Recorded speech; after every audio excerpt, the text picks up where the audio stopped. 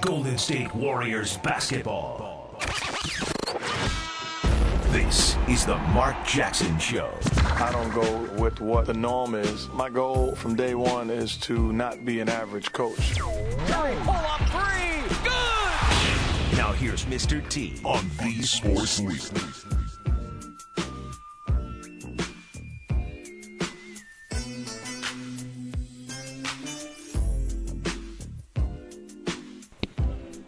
We're Rado Tom Tolbert with you. We're outside the public house getting ready for the Giants and the A's. It's time to talk with head coach of the Golden State Warriors, Mark Jackson, presented by Stanford Hospital and Clinics, the official team physicians of the Golden State Warriors. To learn more, visit stanfordhospital.org, and brought to you by Bryant Heating and Cooling. Jack, what's going on, man?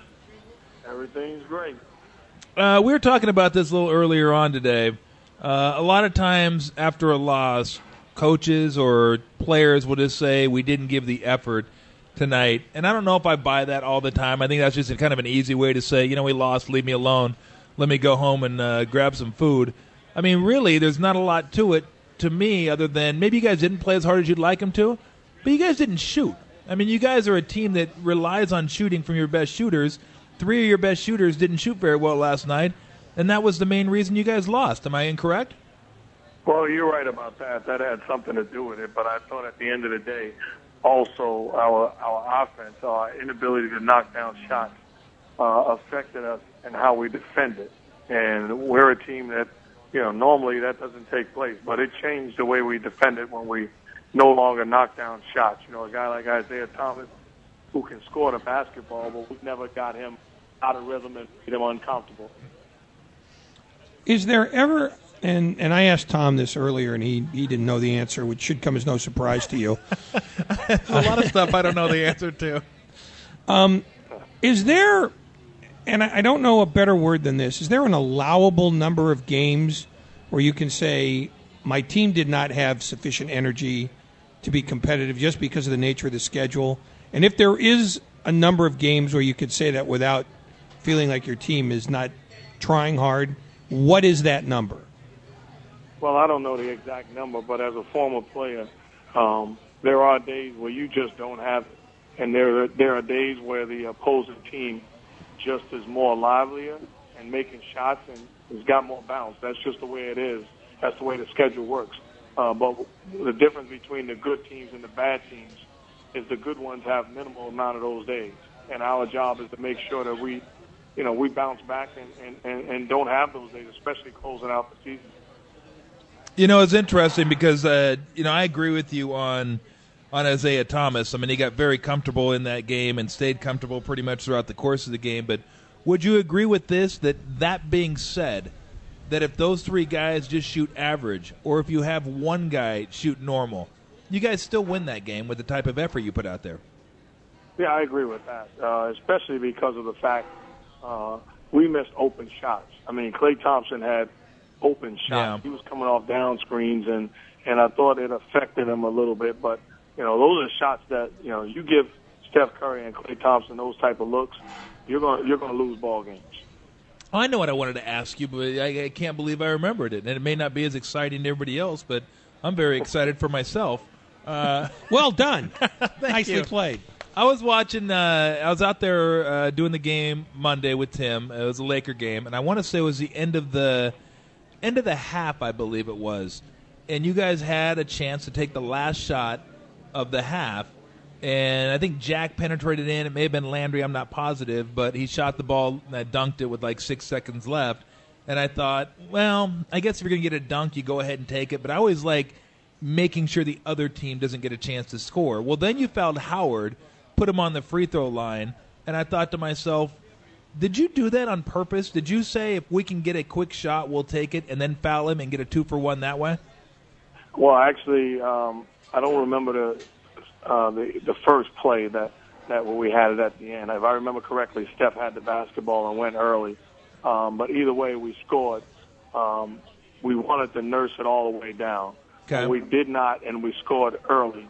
Then all of a sudden you think about it and you go with the odds. I'd rather have Dwight Howard shooting 2 free throws than Kobe Bryant dribbling the basketball getting the last shot of the half. I was just playing the numbers, and I thought, it was the right thing to do. And fortunately, it worked out for us. No, I thought it was a great thing to do. I thought it would have been even better if you just said, absolutely, Tom, that's what I wanted to do. Go early, foul, get it back, score again. I'm the man. I feel so much better knowing that you give me the thumbs up. Absolutely. Does that typically keep you awake at nights, wondering if Tom's signing off on your deal? That's when I know that I'm doing a good job. When Tom Tolbert says, correct decision made, I just forget about everything else. Man, if that's the bar you got to clear, you are in the wrong profession. Hey, something philosophical, Jack, and we're talking to the head coach of the Golden State Warriors, Mark Jackson, joins us courtesy of the Ring Central guest line. The Lakers got back into the game on Monday, which it wasn't a huge surprise. I mean, they're well, I want to say good. They're a decent enough basketball team, but it's the NBA. I mean, it happens in the NBA a lot. It's rare where you just throttle a team for a full 48 minutes and win going away. That being said, what's the point at which you say the lead is big enough that now we can start maybe milking a little time off each possession, that we're not going to be as aggressive as we had been to get us this league? And I've always kind of debated that with people, thought about it to myself, what lead's big enough, at what time is it close enough to the end of the game where you do that? Do you have a kind of a feel for when you'd like to say, okay, that shot was good in the first quarter, but we're up so-and-so with so-and-so left. Let's go ahead and work 15, 20 seconds off before we shoot it? No, it's a great question, and I think that the answer for me is this is a different basketball team. If I was coaching a veteran basketball team that had success, that understood, time and score, then all of a sudden, all right, we understand we're up. Let's milk the clock. Let's execute our offense. With a young basketball team that has not experienced success, that all of a sudden is sitting in a game where we put the pressure on the Lakers. We started off aggressive. The worst thing you can do as a coach is to all of a sudden say to them, well, now we're going to try to milk it. Now we're going to slow it down, because then they look at, and you're running four corners and you start turning down shots and you wind up not getting better shots. So what I try to do is have this team keep their foot on the gas pedal. We want to push the basketball and we want to run quality offense, but we want to make sure we get good looks. Would it be something, because I've always thought the 2-minute mark was seemed like a good line to me, because I've seen teams, try to get to that 4-minute mark and then coast on in, and if the other team makes any kind of a run, it's hard to put the car back in gear. You get yourself out of rhythm, and it's hard to get back in rhythm, and now they have momentum, and you find yourself limping toward the finish line. I mean, I've always thought 2 minutes was a good, good. You could have a 25-point lead, 12. I mean, there are different scenarios, but just, you know what, play the way you play the way you played to get this lead, and then at the 2-minute mark, we'll decide what we want to do at that point. So what I try to do is put a bug in the air of whether it be Steph Curry or Jared Jack, whoever's initiating the offense, just so that they know what I'd like to do is to milk some clock, to eat some time, and then run an offense. I don't want 5 guys out there making a conscious effort of what the score and the time is. I'd rather have the guy that's the extension of me on the floor and allow him to direct it. How do you go about I'm curious what the coaches you had, Jack.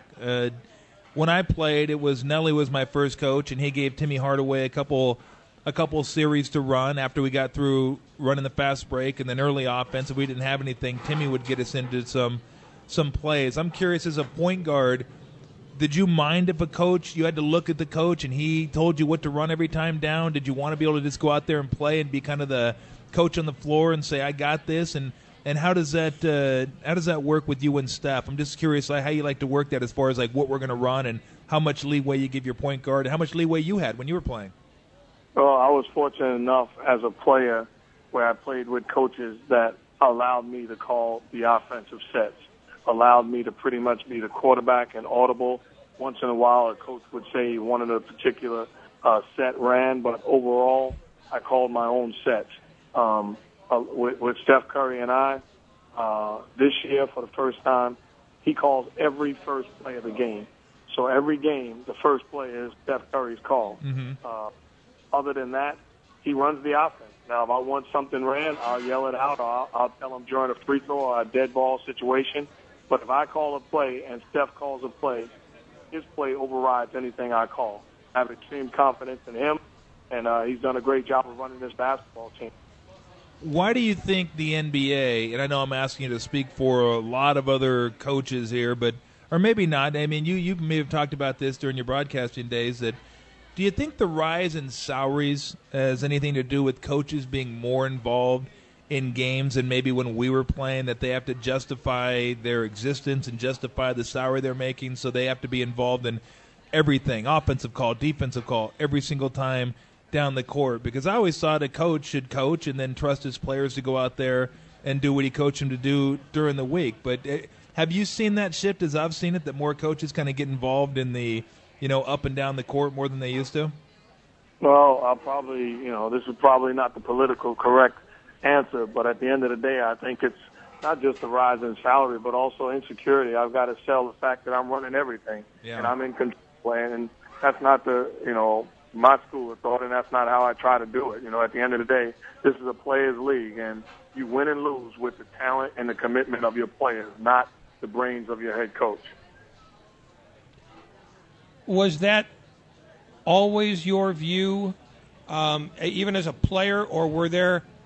Well, I guess give me the extremes on each end that you played for. The guy who had to control everything, and the guy who basically gave players the amount of intellectual freedom they deserved. I think, when I played with the better teams, those coaches, rightfully so, gave us the leeway to run the offense and run the defense and compete. At the end of the day, when you talk about coaches that's trying to run everything, I got to sell to you that I'm working my tail off. I got to sell to you that I'm in the gym at 6 o'clock in the morning and I'm leaving the gym at midnight. That's not going to win or lose a ball game. It sounds good for a radio show and it sounds good in an article, but at the end of the day, I can come at 6 in the morning and leave at midnight, and Steph Curry or Klay Thompson could even make a missed shot.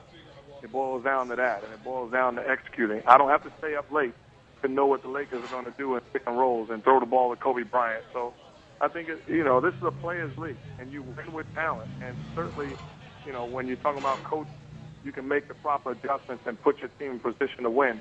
But you win with superstars, and you win with talent in this league. When we were playing against the Lakers, we were with the Clippers, what'd you call your own number, like 7 times in a row and shot a bunch of threes that game, I remember? No, I would call drop-tober and just throw you the basketball and get out your way. Oh, please. Oh, I thought when you said drop-tober, you meant cut him.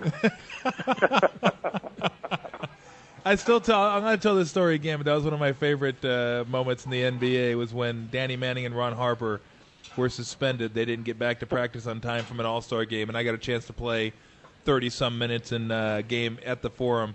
And I remember the first quarter, I had like 8 or 9 points, but I was shooting like 3 for 10. I took 10 shots or 9 shots in the quarter. And Jack looked at me and goes, "Boy, if you're our go-to guy tonight, we are in trouble." I said, "Just keep feeding me, big dog." The disturbing thing about that is that it took you 10 minutes to tell him that. That should have been self-evident at the national anthem. We did have a good time, though. You know what that was? You'd have to. I think we got beat by 20, but I got enough shots at the end of the game. I started singing "One Shining Moment." It was a great moment for me with the Clippers that year.